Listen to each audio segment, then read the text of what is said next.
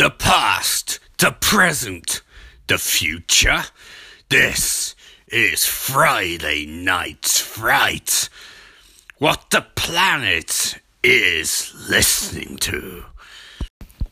Hello and welcome to another episode of Friday Night Fright with me, your boy, your host, your party captain, your Ayatollah, rock and roller, and all those other terms that no one in their right minds would call me, Ian Austin. And one show we have for you today, I know part of it at least, it's going to be Dr. Sleep. Yay! The book and the extended version from the movie, because I bought it on Blu-ray. I bought it before this nonsense with the coronavirus picked up, so boo, coronavirus, boo. What else can people say other than it's a little bit shit? I'm recording this intro on Sunday, on Saturday, what's the date?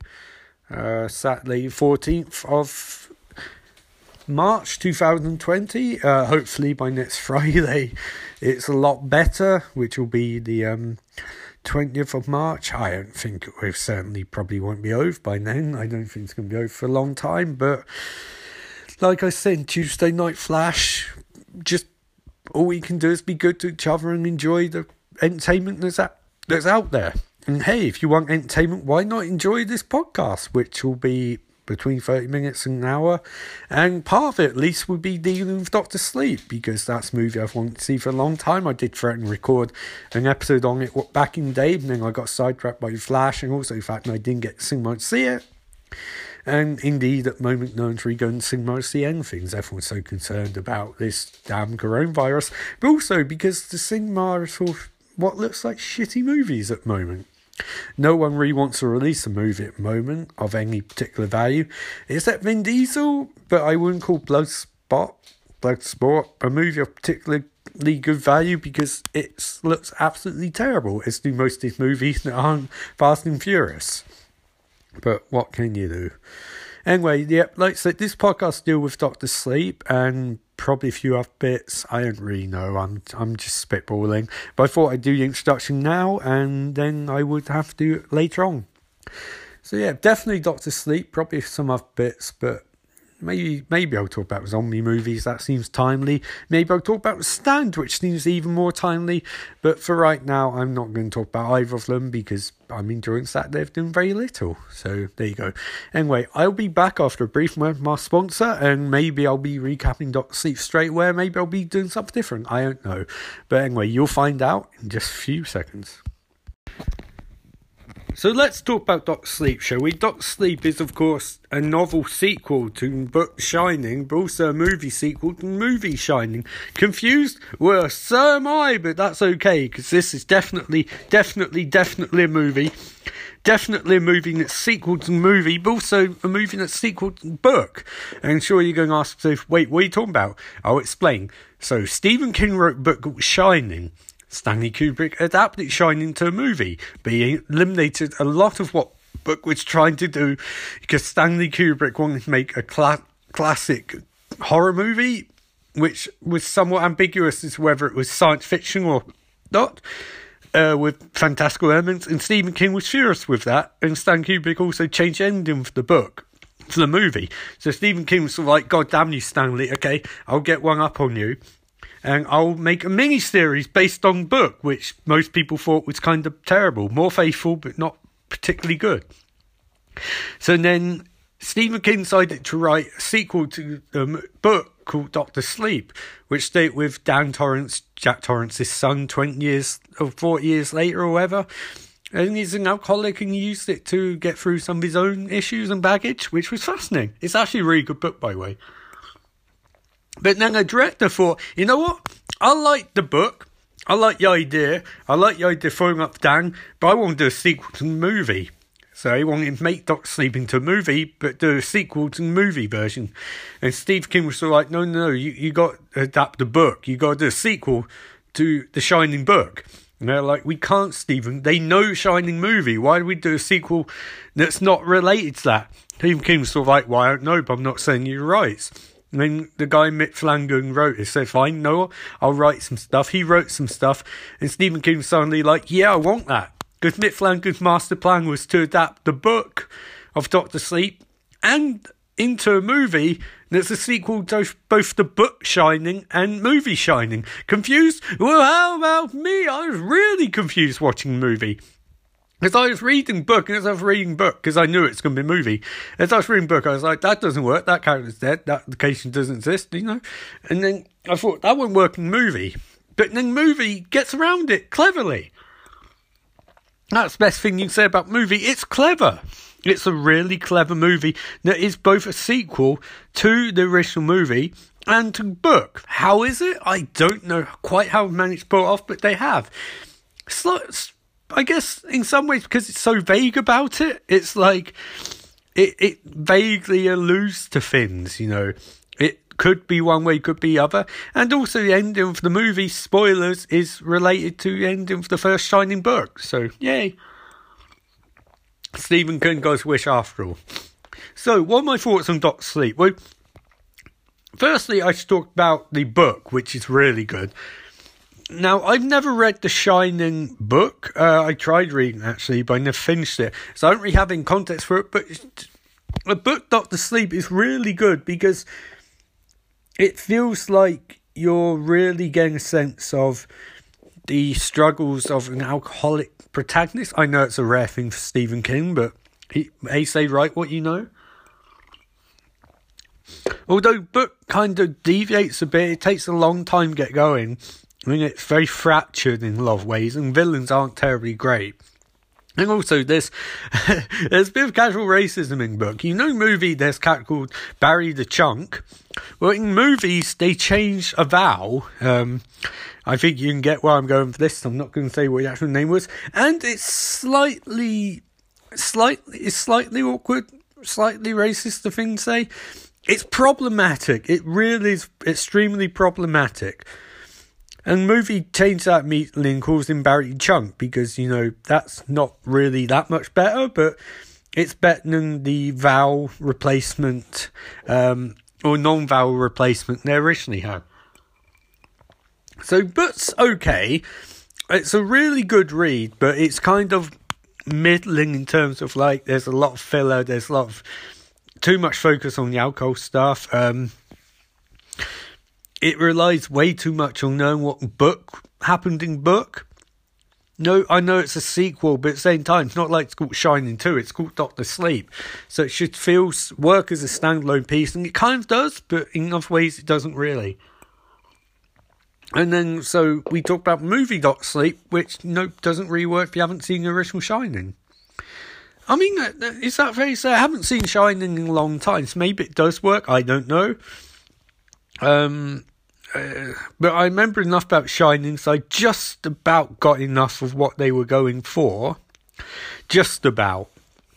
Obviously, it's kind of difficult because, spoilers, they've recast several actors from The Shining via necessity. They've created new flashback sequences and new scenes. So, from the start, you're getting a revamp, I guess, of the original character. For example, there's no Shelley Duvall, there's no Jack Nicholson, there's no Scartman Crothers, there's no Flat. They're all played by different people. Spoilers. Sorry, spoilers. But I'll put spoilers when I do this recap. So, they're all played by different people, so that's a bit of an adjustment. But in some ways, that's nice. Because it means that this does kind of work as a sequel to both mediums, I guess, Shining. But what's the plot? The plot is essentially Dan Torrance is growing up as an alcoholic, but he has a Shining, but he doesn't use it. And also he's a piece of shit who is responsible for the death of a woman and her kid. By non-action granted, but even so, that's kind of fucked up. And he never repays for that throughout the movie. But movie really deals with his extreme alcoholism. And it's quite tough to watch at points because Ewan McGregor gives a particularly good performance. Apparently, he is also a former alcoholic. I don't remember reading that before I watched this movie, but apparently after I watched it, it was a thing. So he does a really good job playing material. He doesn't try and make Dan too sympathetic, but at the same time trying to make it clear that he's trying to be a good man. It's a theme that shows like Lost have done over years, trying to redeem yourself after your past mistakes, and his attempts to redeem himself are by being a mentor of sorts to a young kid named Abra, who also has The Shining and has earned the ire of a group called True Knot, who are basically, let's say it is, they're fucking vampires. They steal the shine from people, or steam from people, which is part that shine comes from. I guess it's a metaphor for souls of sorts, but doesn't really go anywhere.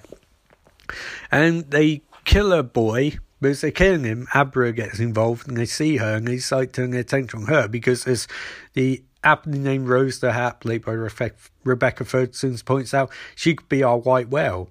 There's a lot of Moby Dick allusions in this movie, which, seems to fit Stephen King's writing. So I'm drinking a lemon sip. Seems to fit Stephen King's writing. But the movie pares down a lot more. I should add, I watched the director's cut. So this version of the movie was a lot more methodical and actually split in chapters, 6 chapters, which was interesting. But it did have more of a book-like pacing to it, where it wasn't in rush to get anywhere. Now, I should add from the top, there are attempts in the movie to aptly portray Stanley Kubrick's style framing, but this is not a Stanley Kubrick movie. I think Stanley would have been far more mercurial with the text. I think he would have been far more, like you saw for the original one, he took that down to bare essentials and ignored the rest. And I think this movie is, by necessity, a bit more faithful to the book, because I don't think Stephen King's happy with it. I think, from what I've read, he liked the original Shining, but I don't think he's happy. He liked it as a movie, but didn't think it's a particularly good adaptation. I would disagree. I think he wanted a translation, and I think movie Shining was an adaptation through skittered mind of a visionary like Stanley Kubrick, which incidentally drove 3 of the actors to nervous breakdowns, but that's neither here nor there. But this movie, in ways, tries to ape that. It's very much connected to the musical feel of the original. There's a lot of musical cues. The choice of actors for I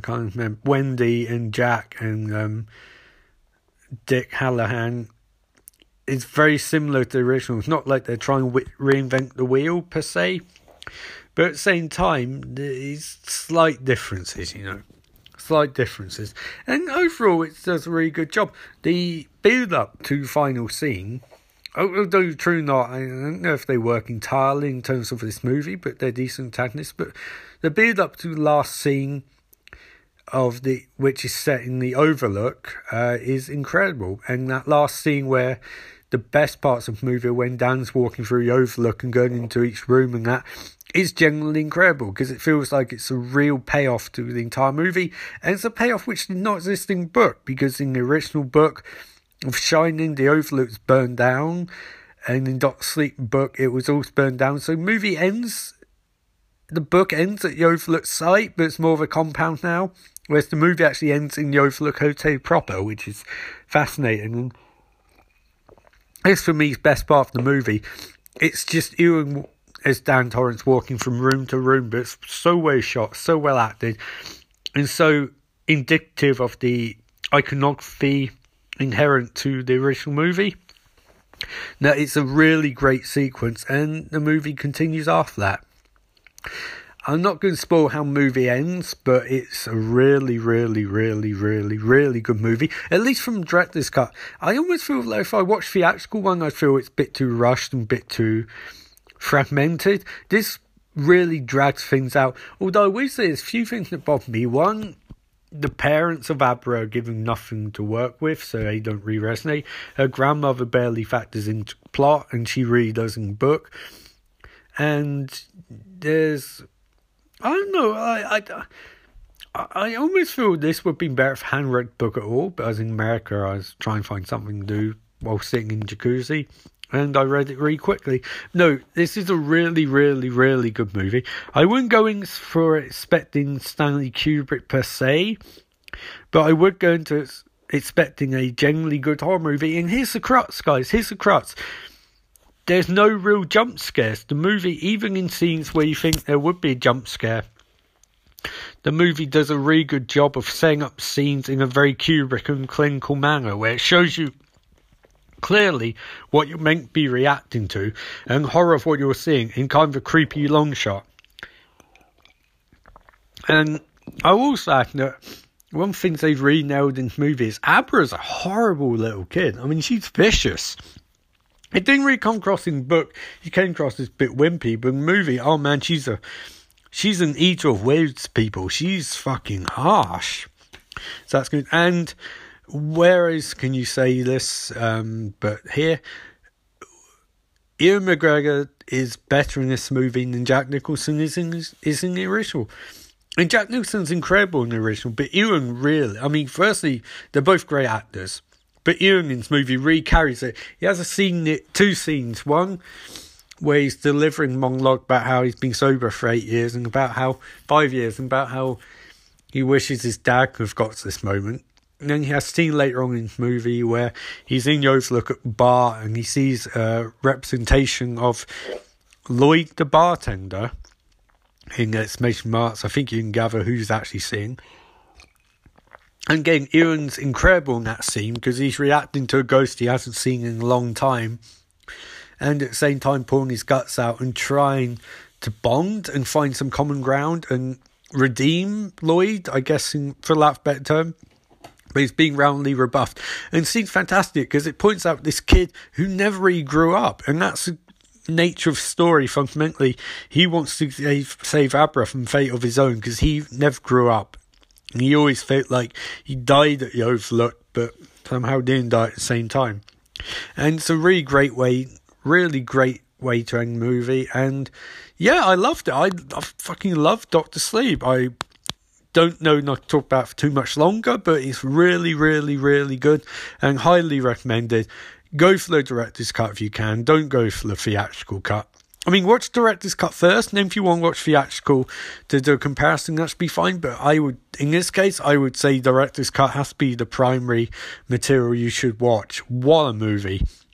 I mean, Mick Flanagan, I'm one of those, I didn't like Oculus very much. I thought that's a bit goofy. But I really like Gerald's Game, and I really, really like Dr. Sleep. And I think he is pretty much up there, Frank Darabont and Rob Reiner's guys who get Stephen King properties. So definitely watch it. 4 out of 5, I guess. Really, really good, and a great way to really amp up the horror aspect of this podcast. I have no idea what will be coming up next, but I'm sure in a few seconds it will be really good. So this is how prepared I'm in the podcast. Damn you, coronavirus. Damn you. Not that I have it, but damn you in general. So I'll be back after a brief little intermission-y thing. Hey, I'm back, and this isn't going to be a particularly long segment because, I'll be honest, I don't know about you guys, I'm knackered this week. I don't have much energy left at all. So I'm just going to talk about some movies on Shudder horror streaming app, because if you need something to do during this period, why not watch a bunch of horror movies? So here we go. We're going to talk about Shudder and what's on there. Shudder, of course, is a horror streaming app that I used to advocate for on a regular basis. Oh, it's saying, okay, I'm logging via my iPad, and apparently it doesn't let me do it via Fire Stick anymore. So let's have a look, see what's on hold. Well, firstly, you've got a movie called The Room, which is a Shudder exclusive. Directed by Christian Volkmann, 2019, 99 minutes English. In search of more authentic life, Kate and Matt leave the city for an old house in the middle of nowhere, Maryland. There they discover a hidden room that's extraordinary power grant any wish. Their new life becomes true fairy tale, but beneath the bliss something dark alerts. Some wishes can have dire consequences. A Shudder original. Starring Olga Kurylenko, an actor I know. Kevin Johnson's don't know them, or Joshua Wilson. Bunch of reviews. 5 stars by Dr. Dexter. Excellent supernatural sci-fi thriller. Solid performances and nice pacing. Some great twists and turns to find out. That doesn't seem true. So let's keep going. Stony B, 5 skulls out of 5. Hoping on the Room 2. I don't think that's really grammatically correct. Little Lisa, 4 skulls out of 5. Great, kept new interest. Okay. The Good Tits, 4 out of 5 skulls, not bad. There you go. Well, that seems interesting. I'll add that to my watch list. Luciferina. Oh, okay. Directed by Gonzalo Calzada, 2018, 111 minutes, Spanish/Castilian. Natalia is a 19-year-old novice who reluctantly returns home to say goodbye to her dying father, full stop. When she meets up with her sister and her friends, she decides to instead travel jungle in search of mystical plant. Any particular plant? Okay. Their instead of pleasure, they find waves of black masses. Well, as the black masses, strange pregnancies, bloody deaths, and for the nun herself, sexually violent clash with devil himself. Okay. Kiboz, 2 skulls out of 5. Wow, nice cinematography, but slow and boring. Yes, basically he nuts for the first time and dies. Okay, lame. Okay, spoilers, K-Boss. Cutter James, 1 skull out of 5. Super slow and boring. Oh no, not super slow and boring. Furkup, 5 skulls out of 5. He busted a nut and then died. I don't know. Maybe Shudder's fan base can react to that. Okay, Bliss, another Shudder exclusive. Add to the list. Directed by Joe Bagos, 2019, 18 minutes English. Struggling for a creative route, hard partying artist Desi Donahue can't stop a bad streak, full stop. In an effort to combat her tough luck, Desi throws caution to win, indulges in heavy drugs and rages her nights away, full stop. Gradually, the party starts to end, and in its place, Desi finds herself thirsting for blood and suffering for terrifying visions, full stop. A Shudder exclusive. Cast: Dora Madison, don't know her. Jeremy Gardner, don't know him. True Collins, kind of, maybe, sort of. Reese Wakefield, don't know him. Graham Skipper, don't know him. Goat Lord 666, 5 skulls out of 5. Disgusting, full stop. Beautiful, full stop. Incredible soundtrack, full stop. Very similar film visuals as Mandy, full stop. Highly recommended, full stop. Gore Explosion, 1 skull out of 5. Maybe this movie is too hyped up, but I couldn't get into it in any regard, full stop. Way too repetitive, subpar writing and acting, annoying main characters and nothing that was scary or very compelling, full stop. I caught the ending, which isn't necessarily a bad thing, but the way it was handled made it seem like this was supposed to be high art. It doesn't feel like it's trying to go much beyond interesting visuals, which I think have all been done before. Yes, and so I've run on sentences. Dan, 2 skulls out of 5. I guess being an biggest city artist / addict who snorts a life where it's supposed to be cool or edgelord? ? I don't understand high rating, full stop. If it's me, they were trying too hard. Music was cool though. Well, I'm going to add it to my list. So suck on that, bro. The Deadlands, a TV show. Oh, a Shudder TV show. I haven't watched one of those since Black Lake, which I never finished. 2020 NR English, 1 season, average rating 5 skulls out of 5. Dishonored warrior, Waka Nuku Rao, dies. Oh shit, but the ancestors in the afterlife sent back to way to find redemption and honor, full stop. Cool. Their brackets in ways of living, he's ate by May, a young woman determined to make sure he does. Make sure he does what? Oh, find redemption, okay, full stop. Together they discover where it's been disrupted by forces not of the living, full stop. Someone, or something, is preventing dead from entering the afterlife, and now dead are thrown back into their decaying bodies, hunk living, full stop. Waka and May go on a long journey to discover who created rift between the ways of living and ways of dead, full stop. A Shudder original series, new episodes every Thursday. Indeed, awesome. I'll add that to the list. Creep Show, I've got to watch this. I actually love the original Creep Show movies, and I love the idea of it.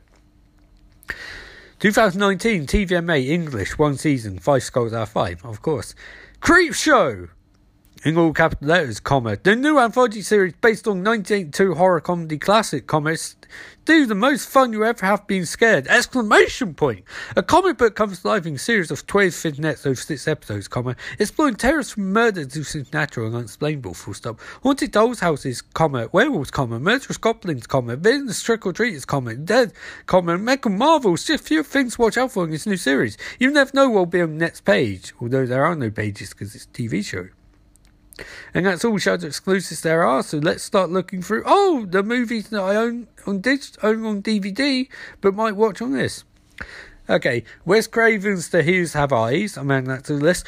I actually own this on VHS. This is not a fun story, but when I was young, when I was 16, 17, my parents let me have a VHS/DVD recorder. DVD player. It's like a combined TV and DVD. It's awesome. It helped me with my TV studies course, but really made it fun to watch really shitty horror movies on really, really badly edited like tapes. So it'd be really grimy, but they feel like the most accurate versions of movies. I watched The Hills Have Eyes on one of them, and Hills Have Eyes is a really fucked up movie. I don't even think I need to describe it. It's horrible to watch, but in some ways it's really good because Wes Craven really hatches on how authentic a creepily exploitative, like Vietnam analogy will actually be.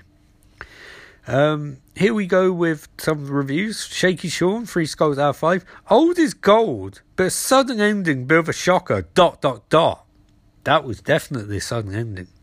Tiana, 5 skulls out of 5. Absolutely love The Hills Have Eyes, one of my favourite horror movies, ! Nothing beats the original comedy. Super scary and intense, perfect for rainy days, full stop. ! Wes Craven's the OG. Whoa, he's definitely the O. Good morning. Morning's a pun, 4 skulls out of 5. My first time watching the original, and I like it a lot more than remakes. Yes, I concur. What's this shit? Blanca Titi. Directed by Clara Mamet. Oh, Mamet, 2019. 11 minutes English. Definitely going on the list. A woman attempts to exploit human experience to use as a data set for a program that will generate an infinite number of scenarios through machine learning. Unfortunately, his computer continues to fail, and people contributing to data sets start running out of ideas. That sounds cool, and this was a nice feature. So there's some stuff to watch on Shudder if you want to watch something a bit different. Try their streaming app, try their streaming services, and you'll watch some horror stuff, which the way it's going shit, but you always have horror movies. And that's it for another week of Friday Night Fright. Not quite the episode I intended again, but life has been a bit shit this week, so what can you do? I was going to review Perch TV show, and then I decided I didn't want to, so maybe I'll get back to that. I wasn't particularly impressed what I watched, and I didn't feel there was much to really talk about, but there you go. Apparently I watched a bunch of episodes of Lost today. I remember doing that. Anyway, I'll see you guys next Tuesday for the next episode of Flash, which will be probably a season finale sort of thing, and who knows, maybe I'll watch a big bunch more stuff next week. I got the more time because you can't do anything even now. It's a brand new wave with brand new coronavirus, but this podcast will still be around, so until next time, remember, life is beautiful.